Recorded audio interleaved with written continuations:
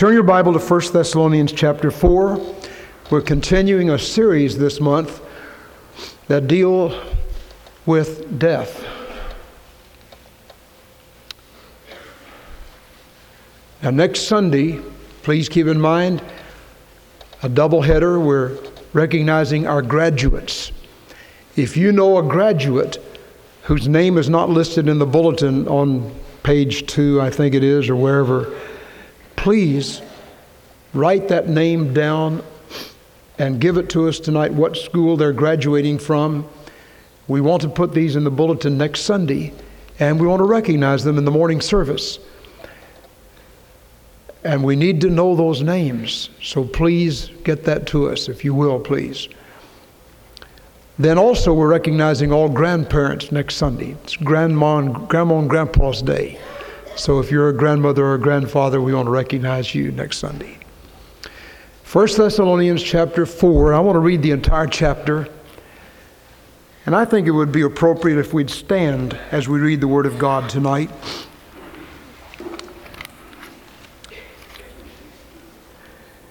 Furthermore then, we beseech you, brethren, exhort you by the Lord Jesus, that as ye have received of us how we ought to walk and to please God, so you would abound more and more. For you know what commandments we gave you by the Lord Jesus.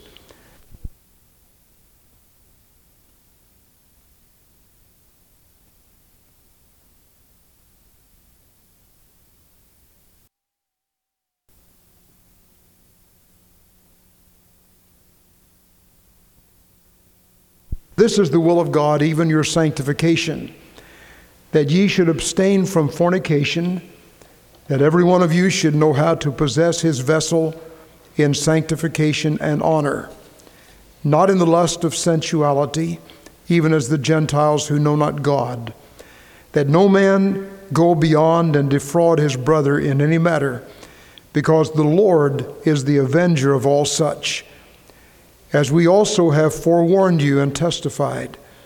For God hath not called us to uncleanness, but unto holiness. He therefore that despiseth not man, but God, who hath also given unto us his Holy Spirit.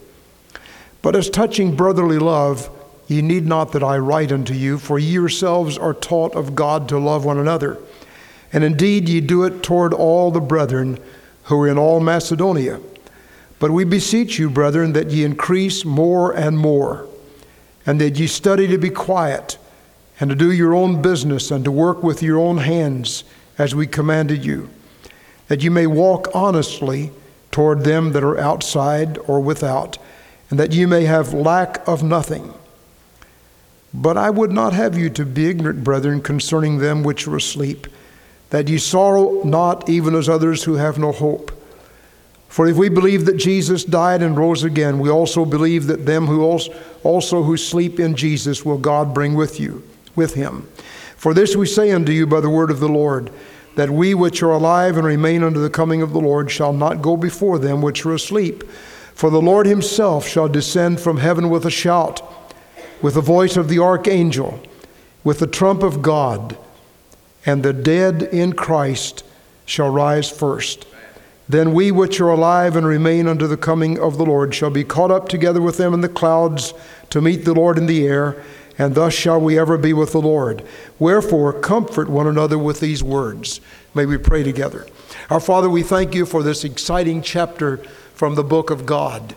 And we pray that the Holy Spirit will apply it to all of our hearts as we listen to the Holy Spirit's prompting inside.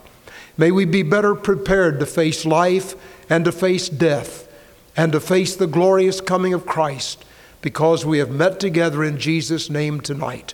We pray that those who are without Jesus will come to Christ, that every believer will be encouraged to walk with you.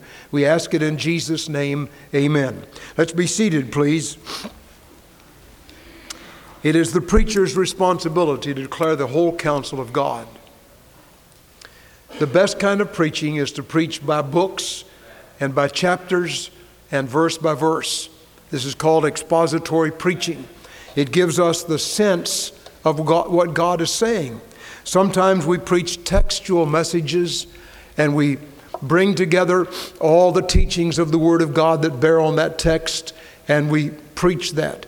And that's good preaching. It's valuable. It's important. But perhaps the best kind is when we just go through the Scripture and find out what God is saying and just call attention to it. And that's what we're doing tonight in this chapter. There are 4 great truths in chapter 4 that we want to look at tonight. This has to do with how to walk as a believer. How to walk as a believer. We're told to walk in holiness, to walk in love, to walk honestly, and to walk in hope. Those 4 things. This sums up this chapter. I hope you'll write that down in the channels of your heart. Number 1, we're to walk in holiness. Now, we're living in a world that hates God, as somebody has already prayed or said tonight.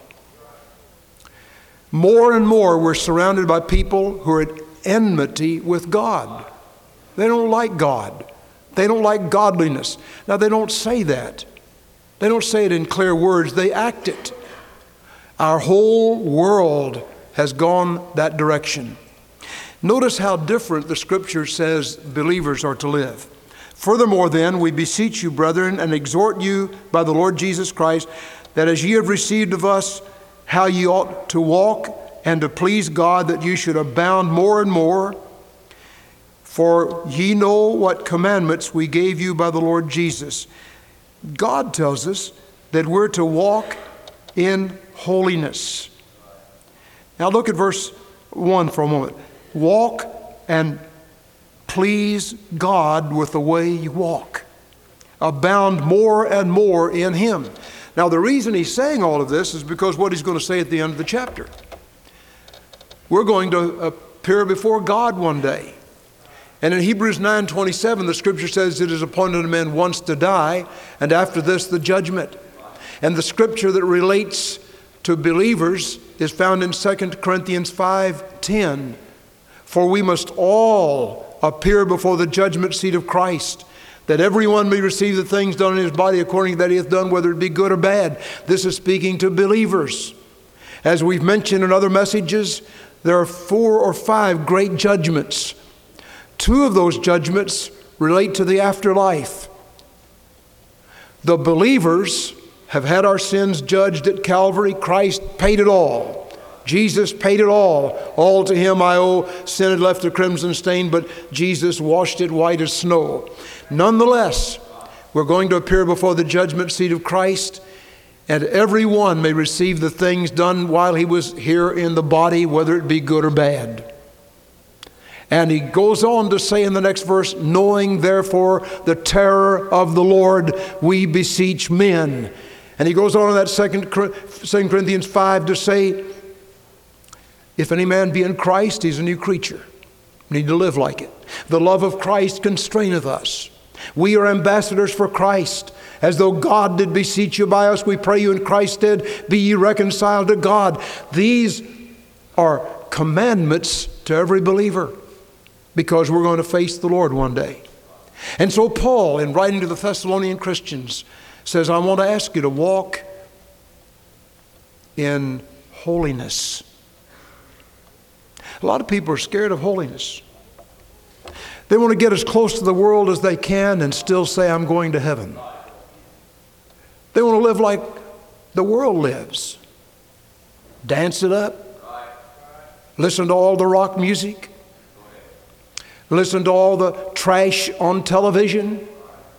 Get all involved in all the things that are going on in the world. And pretty soon, we think the preacher's way out of his mind and way out in left or right field when he preaches standards. And we think, well, why should we live standards? Everybody else is doing it. Why can't we? The reason we can't is God says we're to walk in holiness.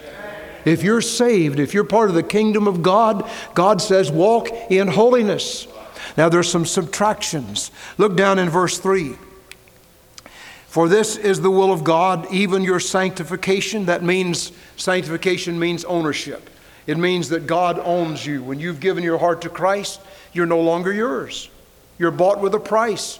Therefore, glorify God in your body and in your spirit, which are God's. You don't belong to yourself anymore. You live in a glass dish. Have you ever wondered if fish wanted privacy? You go to these aquariums and you see all these fish running around here, and they're in a glass bowl, and everything they do you can see. Everything. You live like that. You may not like it, but you do. My life's a book before their eyes, they reading it through and through. Oh, say it does it. Point men to the skies. Do others see Jesus in you? We're to live a life of holiness, sanctification unto God. God owns us. The question not is, does this please me? Is this what I want to do? But Lord, what wilt thou have me to do? And notice what he goes on to say. Every man, that you should abstain from fornication. Fornication refers to sexual impurity, basically outside of marriage. But I think it includes inside of marriage also. That every one of you should know how to possess his vessel in sanctification and honor. Now God has made us with comely parts and uncomely parts. The comely parts are those that show. People can see them. Our face, our hands, our feet. The uncomely parts are those that are to be clothed. And we're living in a day when people want to unclothe those uncomely parts. We have beaches where you can go bare-breasted, topless. They even have bars, I think right here in our city, where they can go topless. And then in the summer, girls want to wear as little as they can, so they strip down and wear some little old tight bikini-looking shorts. God didn't plan that. That's not God's plan. That's God's will. You say, well, everybody else is doing it. So what? You know better. You've heard the word of God. If you want to live like that, you can do it, but one day you'll face that at the judgment seat of Christ. For one thing, girls, when you do that, you cause guys to lust after you. And most girls like that. Hate to be so plain tonight. If I'm being too plain, some of the deacons stand up and say, be quiet, preacher. Now I want to tell you, when you do that, young ladies, you're causing men to sin. And a lot of girls like that. And the book of Proverbs has a lot to say about that kind of a girl. Unscrupulous, wicked, and on and on. God wants us to walk in holiness. Cover yourselves. You know, when that guy over in the demoniac country got saved, what does the Bible say about him? Does anybody remember? Tell us. He was clothed and in his right mind. Because he got saved. And today, a lot of saved people want to take their clothes off. Now, beloved, that isn't the will of God. And as we approach the summer, you're going to be tempted by the devil and by the world and the flesh to look like everybody else. I want to ask our wives in this auditorium, our ladies in this auditorium, and our young ladies to clothe themselves this summer. You say, preacher, you've really gone to meddling. Well, no, I didn't. The scripture did.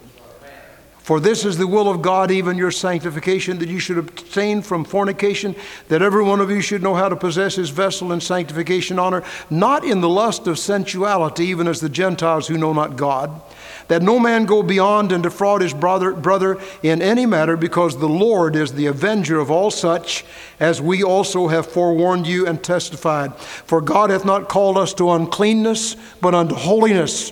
He therefore that despiseth not man, but God, who hath also given unto us his Holy Spirit. Now the second thing, look in verse 9.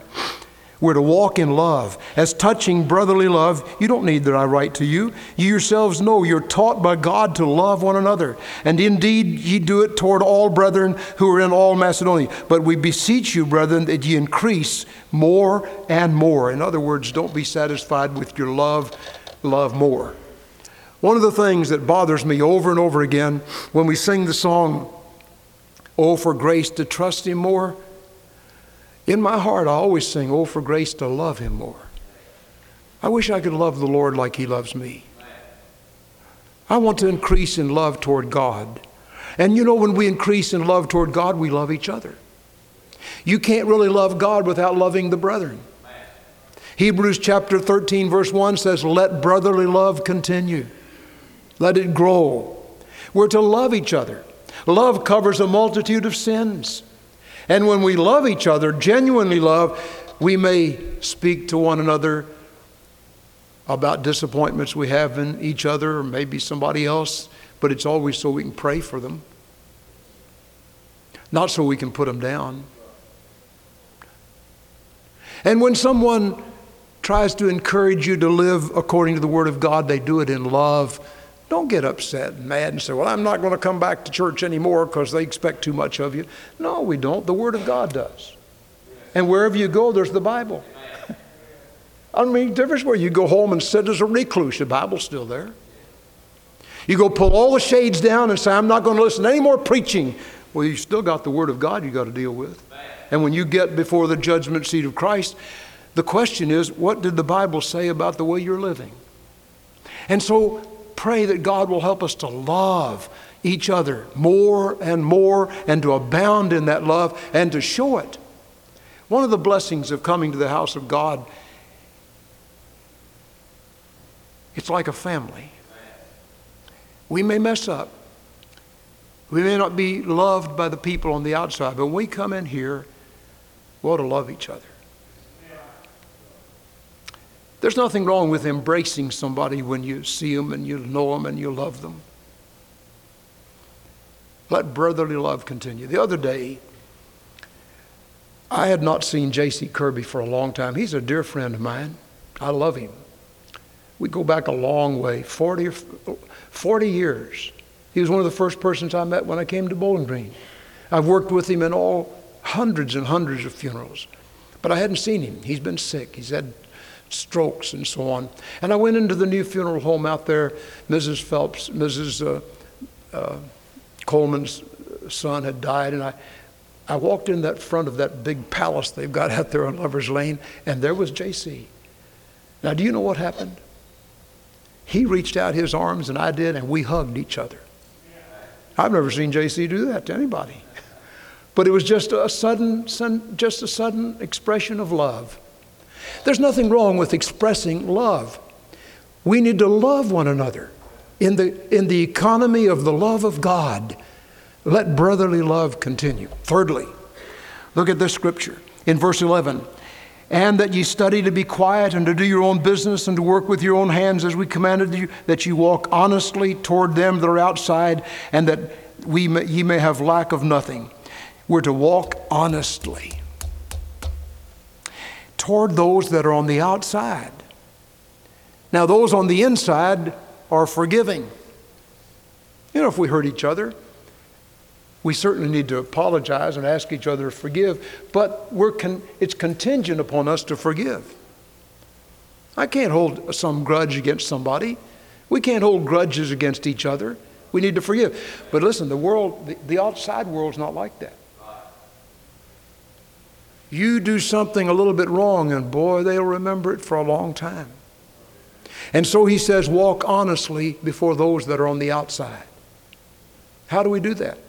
Walk in purity, walk in holiness, walk in godliness, walk in faithfulness. Let's do our best to pay our debts. If we can't, let's try to make arrangements. Walk honestly before those who are on the outside, because we're heading down to the judgment seat of Christ. That's behind the scenes in everything that's said in this chapter. We're on our way to Emmanuel's land. And then he comes to the crux of the entire chapter. He says we're to walk in hope. Not only walk in holiness, not only walk honestly, but we're to walk in hope. But I would not have you to be ignorant, brethren, uninformed, brethren, concerning them which are asleep. Now keep in mind, when the New Testament mentions death, generally it's talking about a person who dies outside of God. He goes to hell. Terrible tragedy. But when it talks about a believer dying, it says he goes to sleep. There's a big difference. You see, saved people and lost people don't even die the same way. And eternity's not the same. The judgment's not the same. The saved are going before the judgment seat of Christ. The question there is not whether you go to heaven or hell. That's already decided in the earth. The question there has to do with rewards. It has to do with what have you done with what I told you to do in the Word of God. You're not in danger of being cast into hell at the judgment seat of Christ, because God, for Christ's sake, hath forgiven you. Your sins are under the blood. The unsaved man, on the other hand, his body sleeps in the grave until the judgment of the great white throne. And he's brought before the great white throne judgment. And there he's asked, what did you do with God's only remedy for sin, the blood of Jesus? But let's look at the saved man. This is what this is talking about right now. I would not have you to be ignorant, brethren, concerning them which are asleep, those who have died, that ye sorrow not, even as others which have no hope. There can't help but be tears when somebody dies. In this place tonight, there are people all over this congregation who have experienced the death angel coming into your home. I've been with you on many of those occasions. And I'd say there are very, very few times when there were not tears. Those were not tears of hopelessness.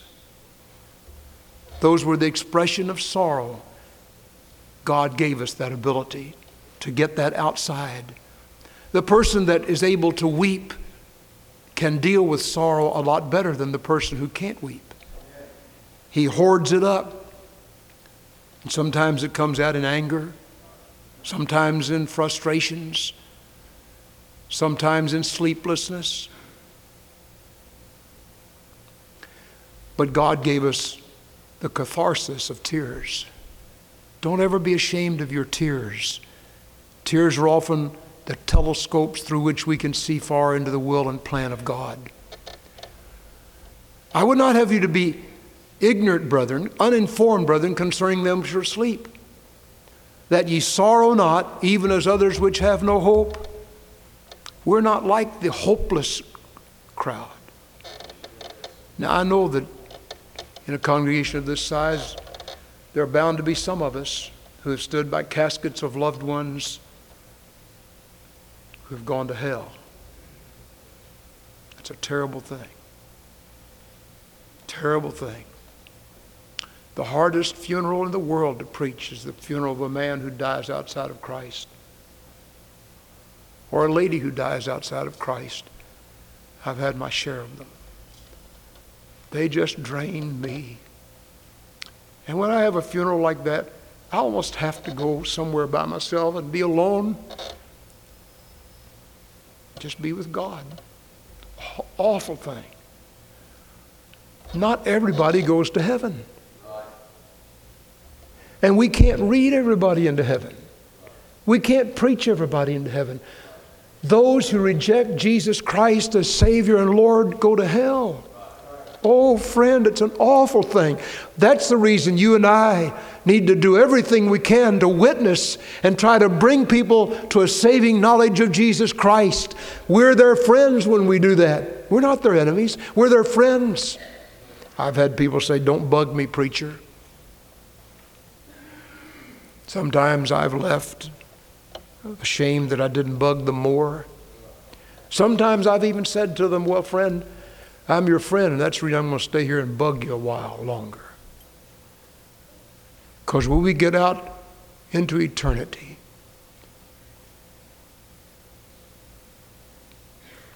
one day you'll say, "Why didn't you bug me more?" Listen, friend, hell is just as real as heaven. Jesus spoke more about hell than he did heaven. And he warned us there's a terrible hell to shun. In hell, that man lifted up his eyes, being in torment, and he saw Abraham afar off, and he cried, Abraham, oh, Father Abraham, won't you send Lazarus that he may dip the tip of his finger in water and cool my tongue? I'm tormented in these flames. Now, was that just a fairy story? Was Jesus just accommodating himself to the belief of that day? Or was he telling it like it is? And so Paul says to believers, I don't want you to sorrow as those who have no hope. You're going to see him again. You'll see him again. You've stood by your loved one. You've seen them go down to the valley of the shadow. You've held their hand. That grip loosens. The heart stops. And they're not here any longer. The house they used to live in is right here. It's very dear to us. We take it to the funeral home, and in dignity we try to prepare it so that it can be viewed. We put it in a beautiful box. We place it out in the garden of the dead with hope. We're going to see it again. We'll see them again. We'll meet them again. And so Paul says, I don't want you to sorrow as those who have no hope. And then he bases it on Jesus. He says, for if we believe that Jesus died and rose again, we believe also that those who sleep in Jesus will God bring with him. Now, what does that mean? Well, if you turn your Bible to Philippians chapter 1, I want you to notice what God says here. Beginning in verse 19, for I know that this shall return to my salvation through your prayer and the supply of the Spirit of Jesus Christ, according to my earnest expectation and my hope that in nothing I shall be ashamed, that with all boldness, as always, so now also Christ shall be magnified in my body, whether it be by life or by death. For to me to live is Christ, and to die is gain. Now, would Paul say to die is gain if he thought he was going to sleep in a grave for 1,000 years? How would that be gain? Look at what he says next. But if I live in the flesh, this is the fruit of my labor. Yet what I shall choose, I wot not. For I am in a strait betwixt two, having a desire to depart and to be with Christ, which is far better. Nevertheless, to abide in the flesh is more needful for you. At that time, Paul was not finished. His plan of life was not finished. His course was not run. Turn your Bible to 2 Timothy chapter 4 and notice how different this is. In 2 Timothy chapter 4, beginning in verse 6, for I am now ready to be offered like a libation offering on the altar of Christ, and the time of my departure is at hand. I have fought a good fight. I have finished my course. I have kept the faith. Henceforth there is laid up for me a crown of righteousness, which the Lord, the righteous judge, shall give to me at that day, and not to me only, but unto all them that love his appearing. Now listen, in just a few days, they chopped Paul's head off. I don't know where he's buried. I don't know whether there's a place in Rome that shows this is the place where Paul is buried. I've never seen it. But Paul isn't there anymore. He's with the Lord. Turn your Bible to 2 Corinthians chapter 5. 2 Corinthians chapter 5. And let's look what God says here. Beginning with verse 7. No, beginning with verse 6. Therefore we are always confident, knowing that while we are at home in the body, we are absent from the Lord. For we walk by faith, not by sight. We are confident, I say, and willing rather to be absent from the body and to be present with the Lord. Wherefore we labor, that whether present or absent, we may be accepted of him. Brethren, to be absent from the body is to be present with the Lord. Immediately. Immediately. There's no soul slumber. You say good night here, but good morning up there. When a believer dies, there can't help but be tears because there's a separation here. And we can't see them as much as we used to. We can't talk with them. They can't talk to us. But hope says they're with the Lord immediately. And what is heaven like? What is it like where Jesus is?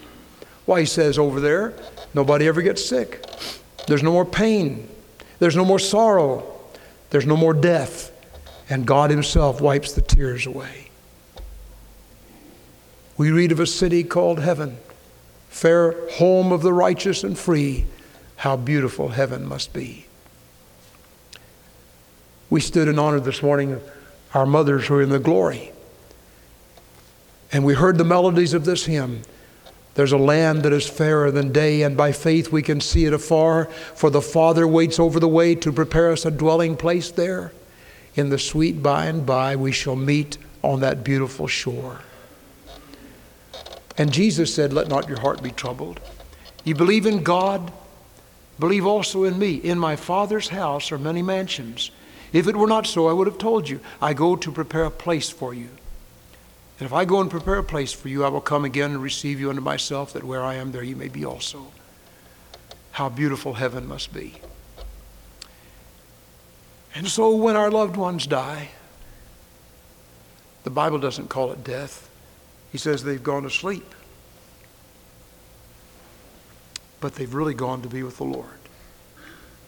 Their body, sleep out there in the garden of the dead until Jesus shall come. Their spirit, immediately with the Lord. Immediately with the Lord. For we know that if the earthly house of this tabernacle were dissolved, we have a building of God, a house not made with hands, eternal in the heavens. 2 Corinthians 5:1. Now notice back in Thessalonians, in 1 Thessalonians chapter 4. The Lord himself shall descend from heaven. Look in verse 15. For this we say unto you by the word of the Lord, that we which are alive and remain unto the coming of the Lord shall not precede them which are asleep, shall not prevent them which are asleep, shall not go before them which are asleep. The word prevent is used in most of our English Bibles. It has the connotation today of somebody keeping them down. And that's an interesting thing. What he's saying is the dead in Christ cannot be prevented from rising first. Perhaps a better translation, the dead in Christ will rise first. They will not be prevented from rising first. They will precede us. They will come before us. And so when Jesus shall come, if he should come tonight, the Word of God teaches that immediately the graves of believers would open and the believer's body would be caught up. The spirit of that body would come again and reunite with a glorified body. And there'll be a resurrection, we'll be with the Lord. Then we which are alive will be caught up together with them in the clouds to meet the Lord in the air. Thus shall we ever be with the Lord. But when we get ready to go up, we're going to be changed. We read that passage last Sunday night. Behold, I show you a mystery. We shall not all sleep, not all die, but we shall all be changed in a moment, in the twinkling of an eye, at the trump of God. For the dead in Christ shall rise first, and then we will, which are alive and remain, shall be caught up together with them in the clouds of the air. Now look at verse 16. For the Lord himself shall descend from heaven with a shout, with the voice of the archangel, and with the trump of God. I have no idea what those sounds will be like, but they will be powerful. And you and I will hear them. As to whether the unsaved hear them, I don't know. The Bible doesn't say. You remember when Paul was on his way to Damascus with those unsaved people, those cronies that were going over there to kill the Christians? Paul heard a voice from heaven, Saul, Saul, why do you persecute me? And the Word of God says those who were with him saw the light, but they didn't hear the voice. And it's very possible that the unsaved will not hear what we hear.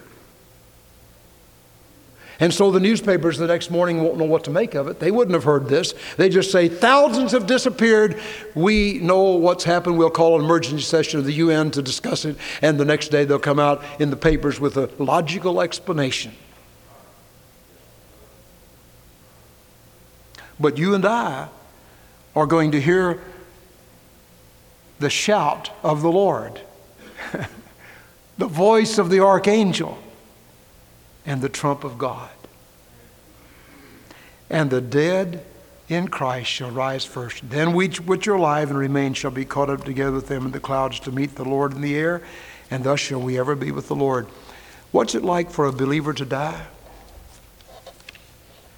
Have you ever been with somebody who died? It's a wonderful experience to be with a believer that dies. It's just a step over into the other world. When my mother was dying, there were several of our ladies from the church that were there with us that morning, and we began to sing. Just before she went away, we sang "We're Marching to Zion." We sang Zion's Hill. We sang "When All My Labors and Trials Are O'er." And then she left us.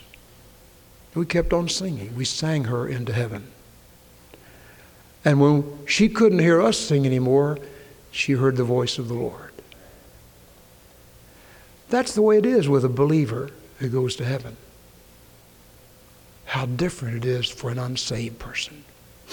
Beloved, if you're not saved tonight, if you've never been born again, don't run the risk of coming to that time of death or the second coming of Christ unprepared.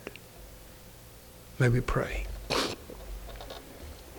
Our Father, we thank you that Jesus paid it all at Calvary. The whole debt for our sin, the wages of sin, death, Jesus died for us. He was raised from the dead. He's a living Savior, and anybody who will put his trust and faith in Jesus will be saved forever. Thank you, Lord, for this great truth from the Word of God.